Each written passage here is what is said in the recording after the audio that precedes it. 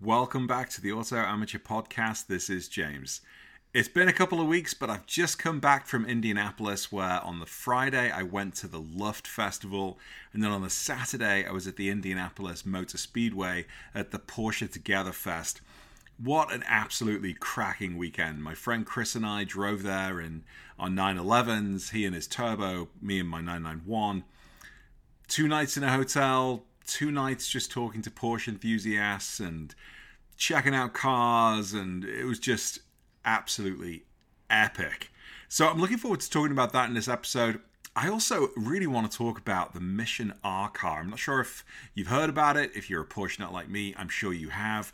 Porsche put out its concept for the electric race car. We're going to be talking about that in today's episode. And I'm joined by not one, but 2 special guests today. Andy from Last Rasp and Daniel from Jet Fuel Only. 3 Porsche nuts just sitting around and having some banter. Triple trouble. Let's go check it out.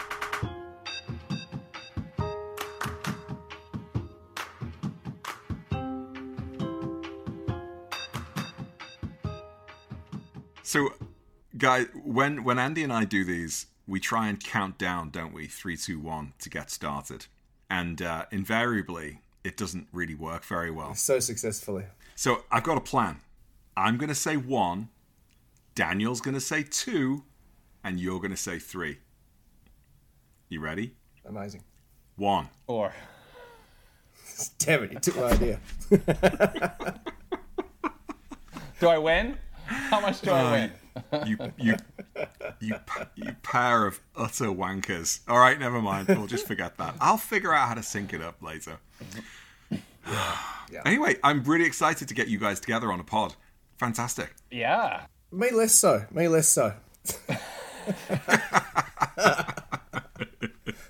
I've got a feeling you're pretty excited to talk to Daniel, Andy, because you've commented before about how you like his videos, but you really like his car, and I like his car as well. I've heard enough of it, but maybe you want to ask him a few questions. But before you do that, let's lay out the agenda for the listeners. I really want to talk about the Mission R car today and get everyone's perspectives on that, because I thought 3 Porsche nuts talking about electric race cars. That will be interesting. Maybe we'll get to that last. I've just come back from Luft or however it's pronounced, and I've got to tell you about that, guys. It was phenomenal. Andy, and I am actually going to wring your neck if I can for that line that you made me wait in for the t-shirt. Oh, come on. Like I say, that's on you. That's on you. Screw you, bro. I would never ask anybody to stand in a line like that. Good Lord. And then Daniel's just moved house recently. Ooh. And he's doing what every car enthusiast should do, which is to have the right-looking garage to put his Porsche in. And we all know, Andy, that you've got a lot of work to do with that regard. Your garage is as big as it is. It ain't pretty. I was going to say at the start of that, is this a subtle dig at me? But no, it wasn't subtle. I am not subtle. So actually, you know what? This is the first time the 3 of us have been together on a podcast. For anybody not familiar with the Last Rasp or Jet Fuel Only, let's do a quick intro. Daniel, why don't you go ahead and introduce yourself and your channel? Howdy. Yeah, I'm Daniel. I started my channel probably 2.5 years ago, primarily around my very niche-oriented Cadillac CTS. And although I made lots of how-to videos, kind of like James does, I've also just done other car content, car events, drag racing, autocross, track days. And in December, I picked up my GT4, which is my attainable dream car. And so far, it's been a great addition to the channel. Same kind of stuff, how-tos, track days, autocross, mods, all the good stuff. And that's what you can find on the Jet Fuel Only channel. That's awesome. I'm particularly excited about your car park racing, Andy. I mean, autocross. Andy, what do you got? I'm Andy from Last Rasp, and I launched the channel last year. Just to be honest, I just wanted to join this kind of global conversation around Porsches, and my focus is really on the kind of culture of ownership, what it brings to you. So the cars themselves, obviously, driving cars, talking about those cars, everything from a positive place, right? Like, no point me reviewing a 30-year-old car and picking apart what's wrong with it. So it's more about driving these cars, talking about what's great about them, and then talking about what's great about the ownership experience, you know, focusing on the drives I do with my friends, the Porsche culture here in Melbourne, Australia, as good as it can be at the moment while we're all locked down. And yeah, some mods, features a hell of a lot of content around my 964, which is my third child. Yeah, I think that's about it. James, his channel sounds so much more mature than ours. I know, right? Clearly defined. But it's in practice, though. It's not, because I'm not mature. I'm not You're smart. amateur. I'm not. Yeah, exactly. I just say pretty much whatever springs into my big, thick head. But yeah, for anybody who doesn't know about Auto Amateur, I'd be surprised considering you're listening to the Auto Amateur podcast, but I make Porsche videos, and there you go. Yeah, it could be the first and last time experiencing Auto Amateur. But, you know, isn't this so cool? Like, okay, so a handful of years ago, I started Auto Amateur. It was just an experiment. I've made friends around the world, and quite literally, that's what's happening today. We've got Australia, we've got the US Midwest. We completely skip over the whole of Asia and Africa and the Middle East and Europe. We come straight to the Midwest in the US and California, where Daniel is. Maybe we need to pick up some other flavors there around the world. But right there, that's global community on this call right now. I love that. That's so awesome. It's unreal, isn't it? It's amazing how that was absolutely something I wouldn't have predicted. And it's funny because I talked about in a video a while back that the community that it's brought and the friendships that owning a Porsche has brought into my life has been something that I just did not anticipate, let alone when you overlay that global community and that global friendship that you're able to experience with these cars. It's mega. It's so cool. And that's obviously enabled by technology and the like. But man, 20 years ago, would we have connected? No, there wouldn't have been the opportunity to do that. For $2.99 per minute, we could have over a long distance party line. Yeah, spot on. No, that's absolutely fantastic. It is, and between watching videos, chatting, doing podcasts, talking live like this, genuinely consider you guys friends, and it's awesome. Yeah. I love you guys, is what I'm saying. Well, I appreciate that, James. I think of you as one of my really good acquaintances. Well, that's very good. Well, I'm not sure I like that.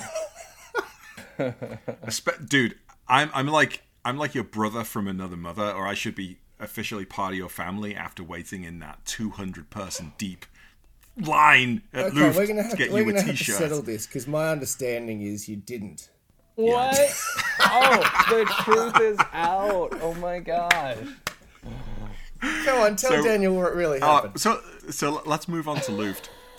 So yeah, we got there early in the morning. There's one place to buy t-shirts, and I think it was like 8 o'clock. Chris and I got there. There was already a line, like 150 people deep, which went all the way down 2 blocks to the perimeter of the event, with people waiting to get in and buy merchandise. I took one look at that and thought, I'm not going to do it. I am never going to stand in that line. It's just not going to happen. Went back 2 or 3 times. The line just kept getting bigger. Decided to take a photo for Andy on Instagram to make him feel guilty, which for a line that I had no intention of standing in. Basically looked at what they were selling, went to the website and realized I could just buy this online and get it delivered. So I did exactly that. I bought Andy his t-shirt. It's been delivered to me, just like somebody at the event would have handed it to me. I'm going to be shipping it to you, much like I would have shipped it anyway. So, no harm, no foul. That's what I think. Everybody wins. I have to say, I saw it, and Daniel, I don't mind admitting that when I saw the photo that James had posted, I thought, oh, what have I done? This poor guy, he's gone to his dream event. I've talked up Luft. Everybody's talked up Luft. He finally gets there. and he's going to spend the whole day waiting in this line to get a T-shirt, not even for himself. I felt awful. And James, as I said, I would have just messaged you back and said, sorry, dude, that was sold out. As soon as you told that to me, I was like, oh, I'm going to have to admit it now because that's... he's probably really, really bad. I did. I felt guilty. But yeah. So how was it? You'll get your T-shirt. It's fantastic. And your T-shirt's really cool. It's pink and it's extra small. Is that okay? I was hoping for small, but I think I can pull off extra small. That's cool. If there's one thing people want to see from me, it's my midriff. Hey, well, better yours than mine, son. So... Luft. It's in between. It's neither. It's in between. You gotta stick your lips out like this and say Luft. Luft. So Luft, it was so good. I mean, the weather was perfect. The location looked fantastic. You know, the older kind of style buildings. So many of the cars were just like set up perfectly, but so many of the cars were just so unique and excellent. Like, Andy, you tried to prepare me for this. You know, I asked what your experience was like, and I was expecting a lot based on what you told me, but it just blew all of the expectations out of the water. And I did actually feel for you a couple of times because I looked at a lot of these air-cooled cars and I thought, I think that's amazing, but I just can't appreciate that as much as I'm sure Andy would appreciate it. And then I thought, well, stuff you. You're in Australia.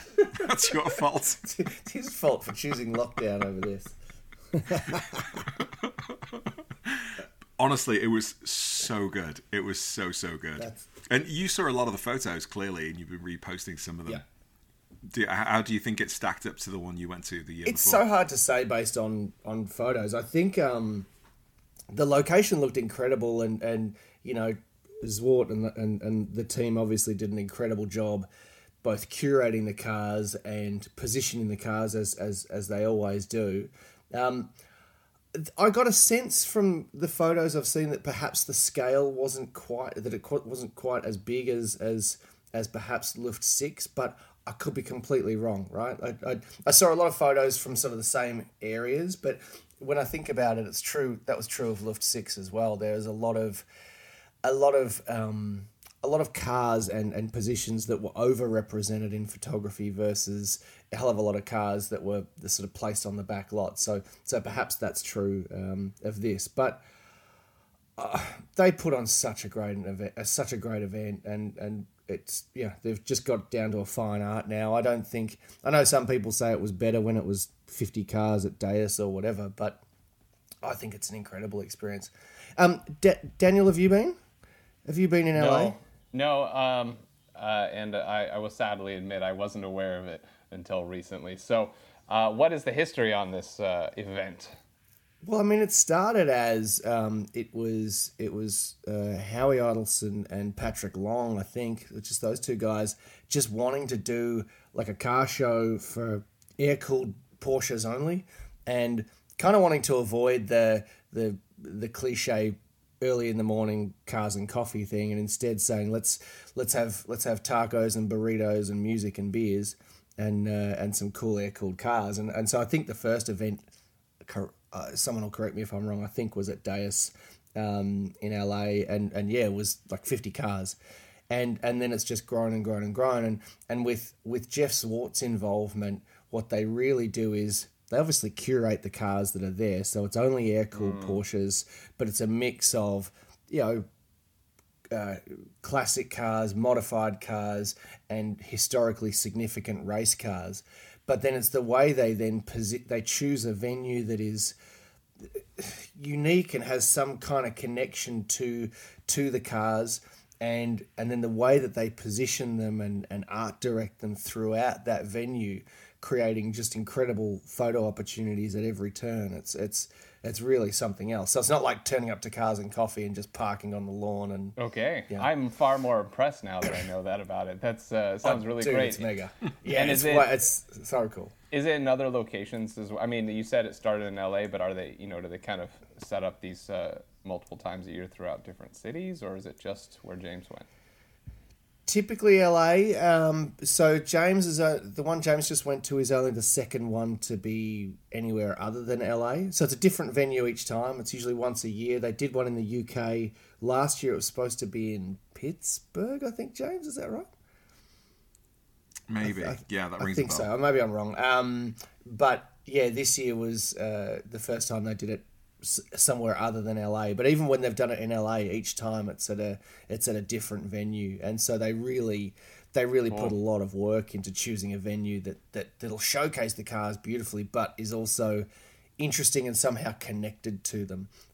So the Universal Studios backlot, for example. I mean, there's plenty of examples of Porsche and pop culture, and that was amazing. Like to go and see, Porsches sitting in front of the courthouse and the clock tower from Back to the Future was just rad. Wow, cool. Yeah. That's so cool. That's really cool. Well, I was really impressed with how the cars were laid out. And there were a couple of scenes that were like quite breathtaking, actually. There was this one block where there were 5 red 911s of different styles, Carrera, there was an RS, there's a Targa, or what have you. They all look to be around 10 years of each other, sort of lined up perfectly on the side of a cobblestone road with a vintage kind of theater in the background with the sign Luft. I mean, it was just like the perfect poster, the perfect postcard. Yeah. And there were maybe a dozen of those. And every time you looked, you saw something. Oh, look, I'm looking at this car from that angle. I can't see the front of it, but I can just see the ducktail, just sticking out of the building. Yeah. They parked it half into a building. So clever. So clever. I was so impressed. And it wasn't too hot as well, which is important for me. But the other thing was, like you said about scale, Andy, I think I was maybe expecting it to be spread out over a larger area. But the space they had, it may have been like, I don't know, 4 blocks square, kinda, maybe 3 blocks square, something like that. So it wasn't huge, but there were so many cars in there. But it also didn't feel cramped. Like they had a lot of nice spacing between the cars. You got to feel like you were walking around 2 or 3 streets. For me, those kind of events, like Cars and Coffee in particular, I show up, I have a look around. Within about half an hour, I'm sort of ready to go for a drive. Yeah. If I talk to some friends that I bump into, I'm there for like an hour, maybe an hour and 15 minutes. After, I don't know, 4 hours, the only reason we decided to go is because we were hungry and we quite fancied sitting down. But I could have easily stayed there all day. It was so good. Wow. Yeah, mega. I think it looks as though they did with this one something similar to what the experience I had at the Universal backlot, which is that, I mean, at Universal, it's basically a mini city, right? And it's the same thing. You walk around a corner and there's a car parked down an alleyway, or just poking out of a shop front or something similar. And I think I love that idea of you can walk around an environment that seems really familiar, i.e. streets and blocks and buildings, rather than just a big parking lot somewhere, and see them in their natural habitat, but unfettered by, other cars or traffic or whatever. Right. Or barriers. I mean, you could walk right up to all of the cars, look through the window. A lot of the owners were actually sort of stood within, spitting distance of the cars and would come and open the door for you and let you take a look at it. It was so cool. So that was the Friday, and then the Saturday was I think it was called Porsche Together Fest at the Indianapolis Speedway. And on this day, Daniel, I was thinking about you in particular because they had car park racing right next to the Speedway itself. But honestly, for the first time, I really sort of felt like I understood the connection that and the passion that people have for racing in general. Whether it didn't matter if I was looking at the autocross with the Caymans going around in the parking lot outside, or we actually were up in the by the finish line inside the track watching the race cars go by. I mean, some of those modified 911s just sounded incredible. They looked amazing. And I actually thought to myself, I had one of those, okay, if I win the lottery kind of conversations, I'm going to get myself a car and a race team. And maybe I could move to Indianapolis. I was so excited by that whole thing. But I got it. You know, I can tell why people put so much time and effort into going to the track. Just the energy around the place, watching the cars compete, listening to those exhausts just sing, not howl, but really sing as they went past you. Oh, mate, so good. So autocross, Daniel. Autocross or track? What about it? No. Speaking of racing, that's what I did this last weekend. I went to the IMSA races here at Laguna Seca. Yeah, and that was fun. That was actually my first. Actually, no, I went to an IMSA race years ago before I even knew anything about cars, really. But anyway, this was a lot of fun. It was, sorry to throw in the other word here, but it was with my Cadillac group. Cadillac had the best hospitality. They had the best hospitality. Daniel, sorry, I'm losing it. What happened? They had the best hospitality suite at the track, no doubt, because Cadillac, in the DPI, the prototype category, they've been very successful, right? So they've got quite a name in that league, in that class, and so they're, they have some push around, and so we had this really great suite and food and drinks and a balcony view of a good 60% of the track and access to everywhere, of course. And so it was really cool to see. And I think in the Michigan Cup, for the Porsche fans, yes, the Cayman GT4 took the win. Yes. Yep.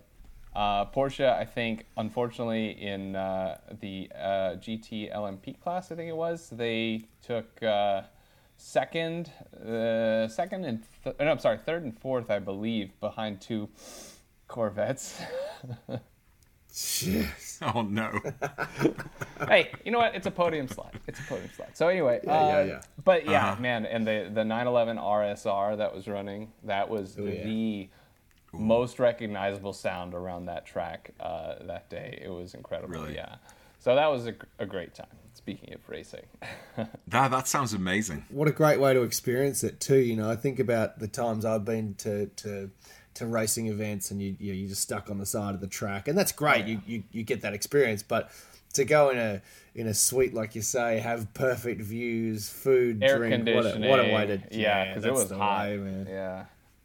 If you got tired of, maybe it just got a little exhausting, the sound, which does after a number of hours. You can go inside and watch it on the screen and the AC and drink your beer. And it was, and then of course, we did it with our Cadillac groups, and we had people from all over the coast come down. So I got to meet more people, kind of like you guys, people that I connect with on the internet, but finally in person. So that was a really great experience.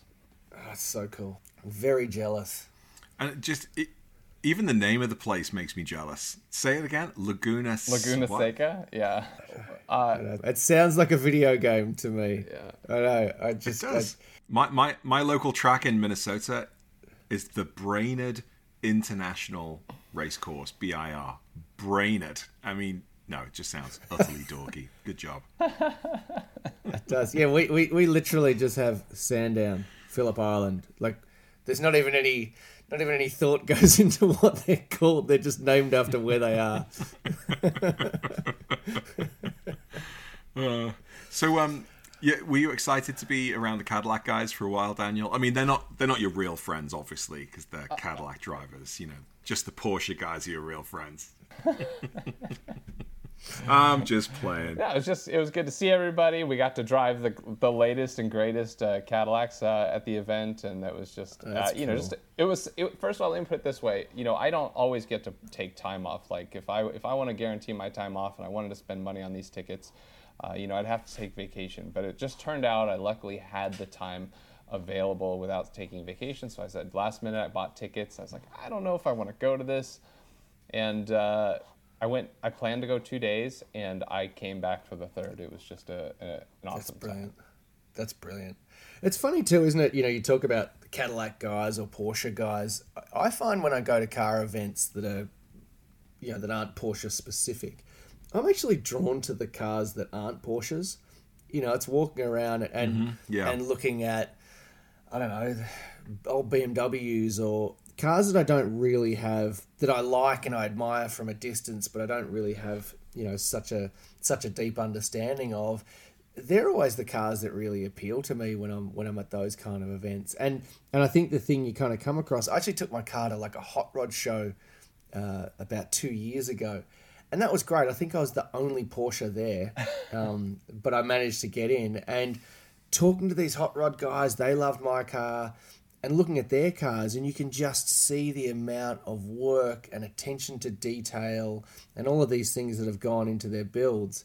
And it's something we all have in common where, perhaps our flavor's a little different, but ultimately what they love and what I love is fundamentally the same thing. Yeah. And it's fun to see, what is it that drew somebody to this car specifically versus the many others. So yeah, agree. I have to admit, I've got a secret crush on the latest generation of Mustangs. Really? I've always been like a classic Mustang fan. I thought the Mustangs of the 80s and 90s just looked like Ford Cortinas or just something awful. They were really, bodies. Really bad. Yeah, just awful. But like the last 2 or 3 years, but this year or whatever, they look so good. It's like they finally got it right. The rear, the front, the sound, the interior even is pretty cool. And a few Porsche owners sort of American Porsche owners will turn their nose up at the American muscle cars and the Mustang in particular. But when I go to Cars and Coffee, I always try and check out the Mustang. I mean, you can't doubt that. I mean, first of all, it's nice. The insides and stuff, I feel like the quality's gotten better. But you can't doubt that or deny just how well the Camaro and Mustangs perform now. I mean, the Camaro 100%. Is like nuts. And one LE Camaro is the best bang for the buck for a track weapon. And it's, sorry, you just can't deny that it is true. This cheap American muscle car is whooping ass. Yeah, 100%. Yeah. 100%. It's just amazing how much car and how much power you can get for your dollar, for your money with those cars.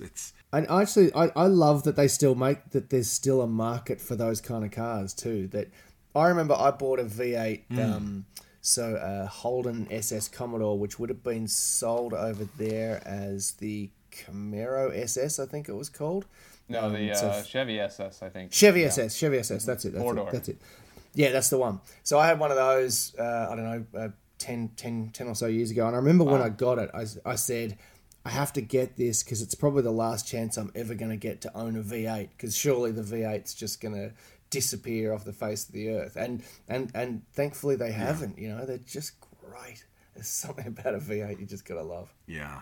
You just like with a flat six engine, you can hear them coming as well. Yeah. Really nice. 100%. So Daniel, you've had some news. You've moved. Yeah. You've got a new place, but more excitingly, importantly for us car nuts, you got a garage to play with. I mean, because my last garage, despite the magic of the camera, it was just a very narrow tandem garage, and it made it very difficult. Sometimes you need that space when you're working on the side of the car, or it just sucked. Yeah. I finally now I'm in a house with a side-by-side 2-car garage. Unfortunately, 2-car garage is all you get for $1 million around here. Oh my God. Anyway, so I moved in with my amazing girlfriend, and we got this house together. And unfortunately, when you buy a house right now in the market, this is how it went.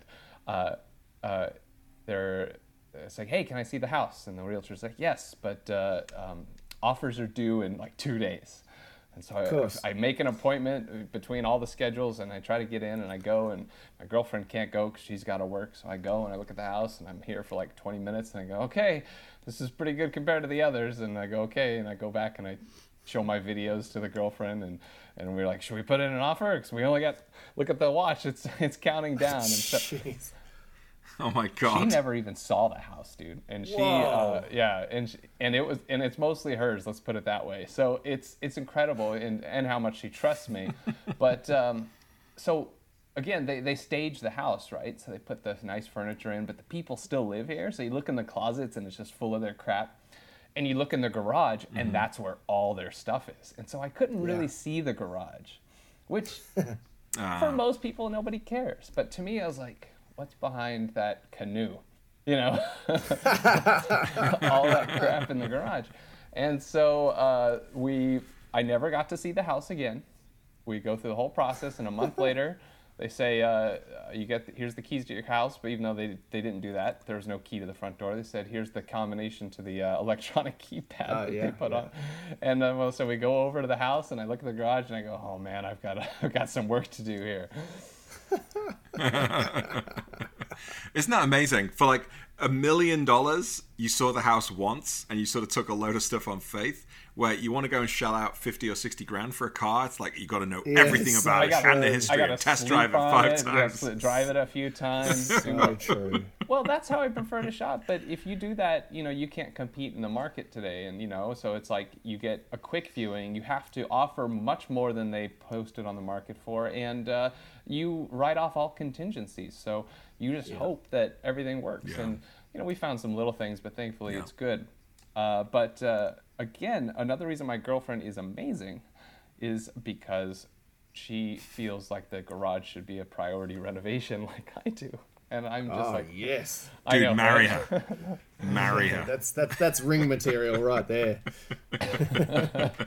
So when I say garage renovation, I mean, it's got like drywall and stuff, but we are going to just tear it all out, add electrical, add a place for like a power washer. But the biggest thing that's kind of gotten in the way is the house is built with an AC system, and these big silver wrapped ducts are just spidering over one corner of it's awful. It just looks bad. For us car guys that want a garage worthy of the Porsche, it's like, this is not going to work. So the garage renovation has turned into a full HVAC replacement. I mean, the system, it's on its last 5 years probably. So, if we're going to do it, might as well do it all together. And it's going to make things better. So we're looking, we can't get rid of all this ducting, but we are going to improve the way it looks, maybe even get it behind some soffits and whatnot. And looking forward to that. And hey, maybe I can write the reno off as a tax the tax write-off for a business expense. Who knows? Yeah, I love it. Maybe. I'll say it again though. You need to marry this one, mate. Yeah. I mean, 100%. You need to marry this one. All I have to do is propose with like a kitchen reno, and she's like, okay. No one needs a ring. She wants a kitchen better than a ring. Right? She is just amazing, and not just for that reason. So very lucky. So cool. Well, listen, don't believe what James tells you. I would think your best bet with your garage reno is once you've had all the walls done, your electrical and everything, then you just start piling things up in corners. and that's how garages work. That's the beauty of them. You can just stack stuff that you don't have room for anywhere else. Just shove it in the garage. In your garage, Andy, there's probably a dead kangaroo somewhere, and you won't find it for years. Well, so we're renovating our outside at the moment, so we're landscaping right now, and there was it's great actually. It's not great for a car, but it's great. But believe it or not, James, I've actually been gradually working through clearing out my garage because I'm getting a shed out the back of my house. So a shed for North American people is like a small garage. I was going to say, that is so... too small for a car, but contains garage-type stuff. So it'll have the lawnmower, the gardening things, the ugly crap that you don't want around your car. So that's all going out there. So I'm actually in the process of just quietly getting my garage into a decent space. But yesterday, the guys who are working on my landscaping needed to put a bunch of stuff somewhere. So, of course, inevitably it made its way into my garage. So suddenly I've got these 2 pieces of old furniture. I've got the kids' bikes. Oh. I can barely actually get to my Porsche right now. So I'll take a photo of it for you, James. You'll be horrified. So it's business as usual, basically, in the Gaunt garage. You could say that. You could say that. I'm proud of you, Andy. I think that's great that you're making steps towards it. And yeah, the just simple. Thanks, Dad. Good job, Sean. Seriously, the shed is it's like lipstick on a pig. It just hides all that junk that you... Exactly. Well, no, because contrary to what I just said, I'm going to stack the shed. The shed I'm actually going to do properly as well, so that it doesn't just become me transplanting the crap that is in the garage to the shed in the same fashion in which it's currently stored. It's going to be well laid out, properly organised, and then I'll get rid of a lot of junk out of the garage. You wait, watch this space. Andrew from 911 South ain't got nothing on me. I honestly, Andy, I hope that it becomes like a snowball effect, and you just start going crazy. And if you have any money left over from the landscaping, at least, and oh yeah, that's quite the rabbit hole.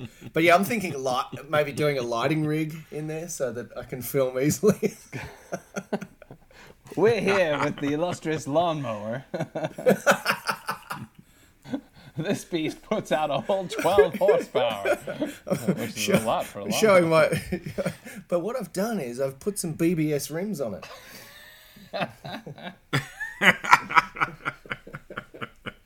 Carbon fiber handles. Yes, dude, of course, carbon fiber. Oh, brilliant. Well, away from garages for a second, let's talk about the elephant or the kangaroo in the room, the giant kangaroo in the room.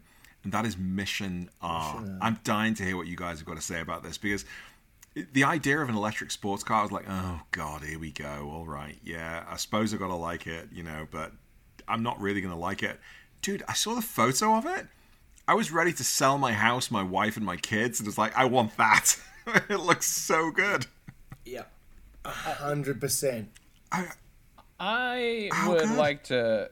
Let's see here. I don't know if I'm looking through Instagram right now. I thought Andy had posted a picture of it, and then you summed it up really well in your comment, and I was hoping to just read that off, but all I see is a bunch of 964s here. This is the opposite of what I was looking for. I think I said something along the lines of if this is the way it's heading inevitably, right? So if it's going to go that way, then Porsche, with its history of motor racing success, can't sit on its hands and wait. It has to actually be at the forefront. But more than that, James, I agree. My initial response when I saw it, I've not seen a car that made me feel that way since, I don't know, seeing cars in cartoons growing up as a kid. It's just got this... I want to be in that crazy city where they've got the kind of animated teaser video. I want to be driving through there. I want to be in that car. Yeah. I feel like the whole thing kind of transports into what I imagine the future of motorsport could be, where it's actually exciting, not boring and quiet and uninteresting. Right. I'm with you. I was floored when I saw the photo, and admittedly, I was a little surprised when I saw the interior, and thought for a second maybe, but if you're going to go all in, go all in. 100%. And it looks like there's plenty of carbon fiber in there for my liking. But that sort of futuristic bucket seat, which my ass is never going to fit in, and the little tiny sort of spaceship looking steering wheel. Oh man, it's so good, so good. And although, having said all of that, though, and you can imagine that's going to cost an absolute arm and a leg, I'm not sure if I should be disappointed by this, but it says that the Mission R car can go 0 to 60 in 2.5 seconds. Like, that's a Turbo S. It's got to be under 2, surely. I mean, come on. You got to push the button and you're immediately doing 60. I mean, come on, guys. Surely they're going to bring that It's down. only a concept. And Porsche always over-deliver. Mm-hmm. Yeah, exactly. I wouldn't worry about that. I mean, what do we think of this profile? It kind of reminds me of a Taycan. It's got this sort of flat rear and front, and then sort of this bubble like passenger area. I mean, that's like the absolute basic shapes, but obviously it flows much nicer. This is to me, this kind of makes me think of more of a Cayman than anything, and it just makes me think: is this the future of the Cayman? Because they've talked about electrifying, the Boxster and Cayman line. So. Definitely You got. and your Cayman. No, I agree though. I definitely got Cayman vibes from this car, 100%. It definitely to me looks more Cayman than 911. And actually, I think that's one of the things that they did really well with the livery on it, was that rather than trying to make the livery, martini racing or golf racing or something that exists in the past and the kind of classic history. Yeah, there's the Hoyer badge and I think maybe some Michelin branding or something, but it actually, again, it looks like a car from the future. It looks like a movie set piece, actually. And I think that's what just makes it exciting to me. I'm all about this. Love it. I mean, there's got to be haters, great. And stuff, but the truth is what you said. I mean, it's coming. This is just how, I'm not saying submit to electrification and stuff, but like if that's where some aspect of motorsports is going to be, Porsche better jump on, and they better start finding ways to win and represent, I'm not saying like you better do it, Porsche, but like, it's in their interest, right? And I think it's awesome. I mean, we're looking at over 900 horsepower between these two motors. It's like drive. With all the power that's going to be available, it's going to be, I mean, I know we can make that kind of power in other cars, but like I just see like the power thing is you can only go so far with it, right? To make a car like that's like drivable. So like I think it'll push them in other directions with other elements, whether it's suspension, aero, or just plain efficiency, and still maintaining 900 horsepower for the length of a race, And of course, it's racing that develops the things that we eventually see trickling down later. So 100%. Well, that's it exactly. You think about the fact that Porsche test drives and takes all of its technology and all of its design from the track and puts it on the street like no other manufacturer. That's exactly right. Now I didn't get the Cayman vibe from that. I just it looked like a super cool version of the Taycan. Maybe it's just because of the headlights. But what I did like about it is that it was like with the 911 and the Cayman and the Boxster, they're two doors, they're sports cars. When the Mission E was released and you saw those suicide doors that it had originally, I actually quite like that, and it still kind of held a bit of a sports car feel to it. When the Taycan was actually released, I was just like, oh god, it's just a family sedan with a pretty front end on it. I was really disappointed by, even though they still look good, they look cool. It's just a sedan, but this is a two-door race car. This is a sports car, and whether it looks like the 911 or the Cayman, I couldn't care less. I just want it. So bad. Am I forgetting? But like, are there any like awesome electric sports cars yet? I mean, I know Tesla's working on their Roadster, but everything is a sedan, right? Oh well, okay. The Rivian, is that what it is? Yeah, true. Yeah, that's different. Rimac. I mean, The Rimac. That's a hypercar. I mean, I stopped thinking about hypercars like immediately because I just can't. I want one, but I can't. Yeah. Just like the Mission 8, it's going to be really interesting to see how that develops. And are they going to, make a few shaves here and there? Are they going to tweak it? Is it going to look like it, does when it finally comes out? I'm super excited. Well, and also, does it bring other manufacturers into the category? Because, as much as I love watching, say, the Carrera Cup, watching Porsche fight Porsche, to me, it's kind of cool, but it's like watching your favorite football team play one another. Whereas, when you watch Porsche racing against Ferrari, McLaren, Audi, Corvette, you 100% know who you're backing and who you want to win. So it would be really interesting to see if other manufacturers, if they're collectively considering where motorsport is heading and how they can move into this sort of electrified category, and whether other manufacturers will follow suit. Because if you could see similar offerings from everyone from Audi to GM, I think that's where it'd get really, really interesting. Yeah, I'm all in. Anyway. Yeah. Good job, Andy.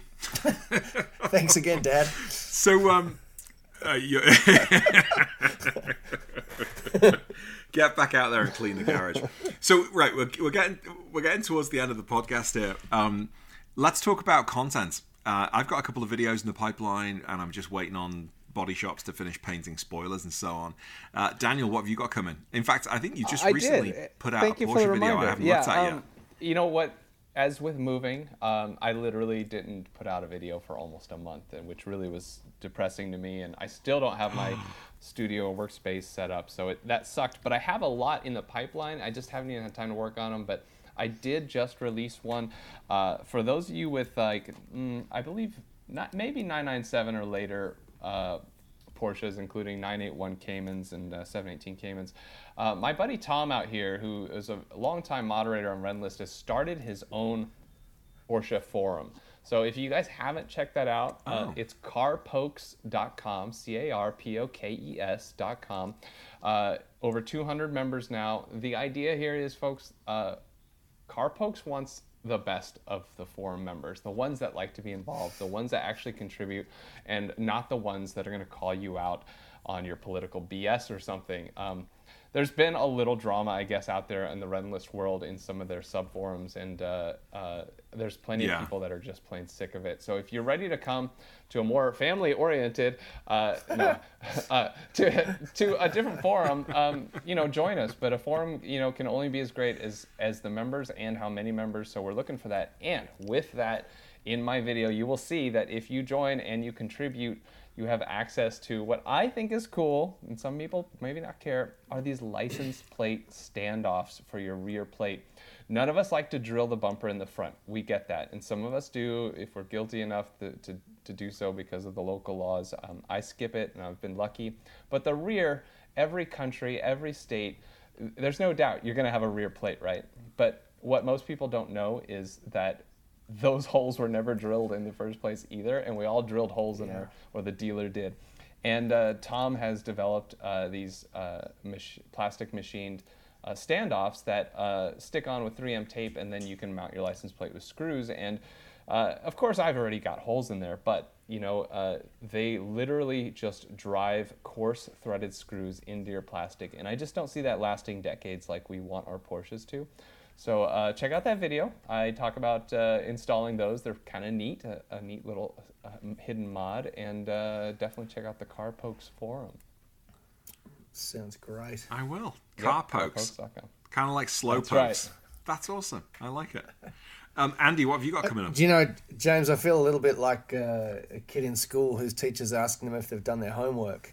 The dog ate my video, James. Do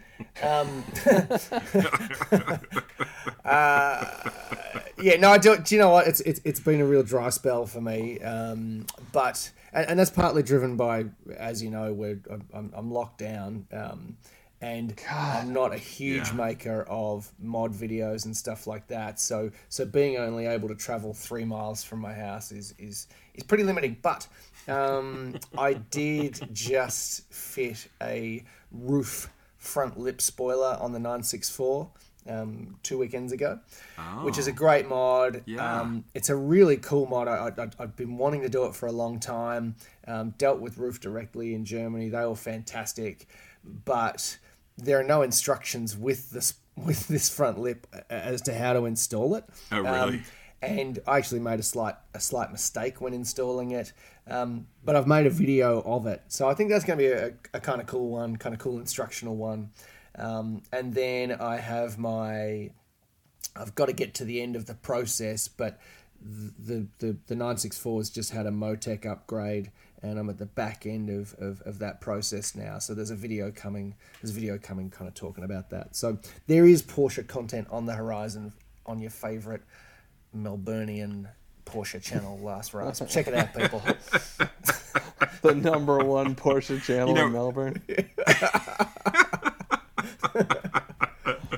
You know, I did wonder, you know, if lockdown had affected you. It's got to the point where, honestly, if you just live stream like tidying up your garage, I'd probably watch it at this point. No, you wouldn't. No one would. only so that I could add in the comments, you missed a bit. Now, James, what about you? Because you're doing your whole rear end, no? Yeah. Yeah, I am.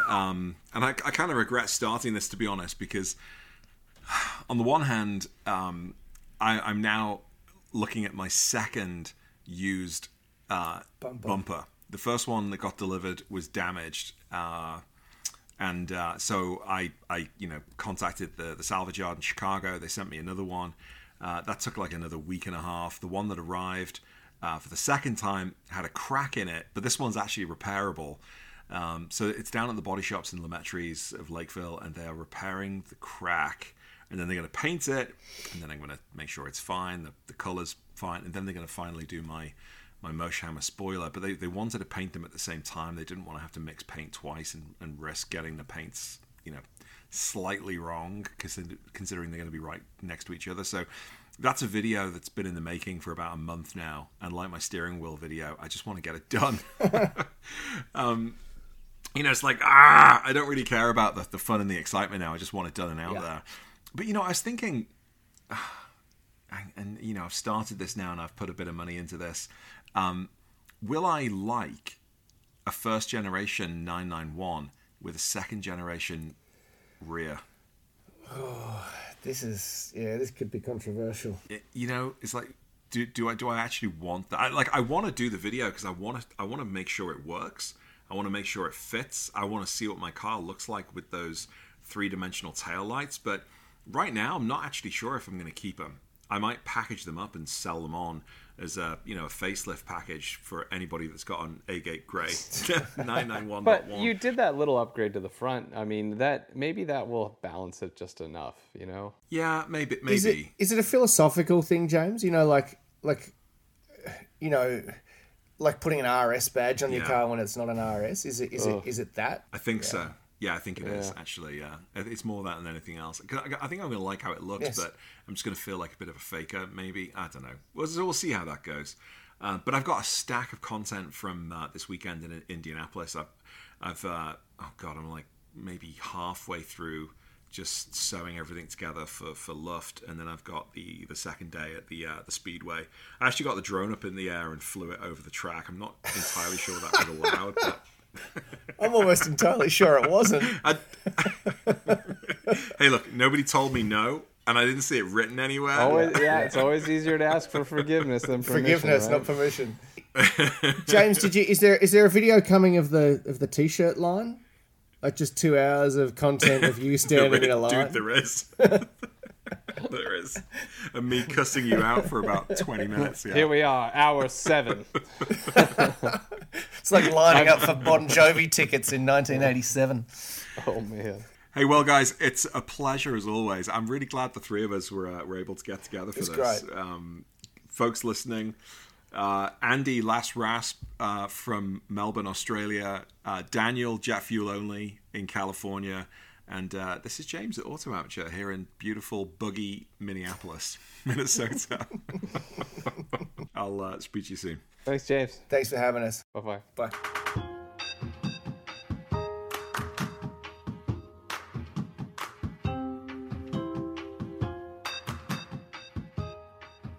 Well, guys, that's it for another episode. 3 guys, 2 continents, and 1 love for the Porsche brand. What a fantastic combination. That was Daniel from Jet Fuel Only over in California on the west coast of the US. And in case you don't know where California is, and Andy from Melbourne, Australia, somewhere on that massive continent where kangaroos and rabbits just run crazy. More content coming soon, as I talked about just earlier at the end of the pod. I want to give a big shout out to my good friend Lee Sibley. You probably know Lee from a number of different forums. He's Lee Sibs on Instagram. He is a central part of Total 911, editor of 911 magazine. He is a co-creator of the Road to Redline, a super successful and really popular Porsche podcast with his friends Andy and Joe. And he's also that 911 guy on YouTube. Now, recently, Lee has been up in his game in terms of content and the frequency of his content and the quality. I mean, he always puts out great stuff, but I've noticed, at least in the last year, that he's just been really dialing up the volume to 11 on all of his stuff.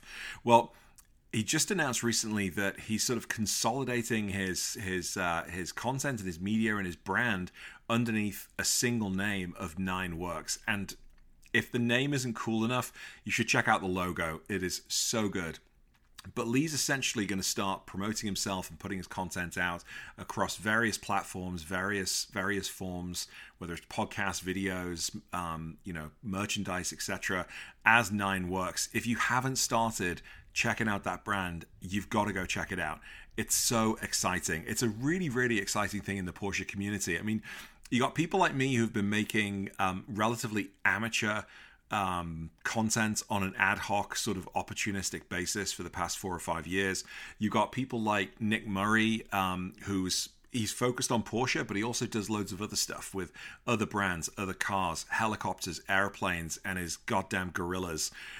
You got people like Michael Bath that started out making YouTube videos, lives on the other side of the planet to his car, so he decided to just put all of his effort into podcasts, which is now Porsche Cooled Podcast, which is also another excellent Porsche podcast. But, Lee has access to the industry. He's not just your average YouTuber. He's not just your average guy putting out content. He's in the industry. He's writing about the industry. He's meeting people in the industry. He has access to the cars. He gets them out on the road. He travels all over Europe and the world around the Porsche brand. And on top of it all, he's just an absolute quality guy. I mean, I can't say enough about him. So whether you buy a t-shirt, whether you watch a video, whether you check in on one of the podcasts, or just follow him on Instagram, Lee Sibley, Nine Works, it's going to rock your world. I'm really excited about what this means for the Porsche community in general, but selfishly for Porsche content creation. I can't wait to see what he comes up with. So Lee, if you're listening, and I know you do check out these podcasts every once in a while, just absolutely top class, mate. All right, guys, get out and drive. Hope you're staying safe and healthy. There'll be more content coming soon under Auto Amateurs brand. This is James. Take care. Bye.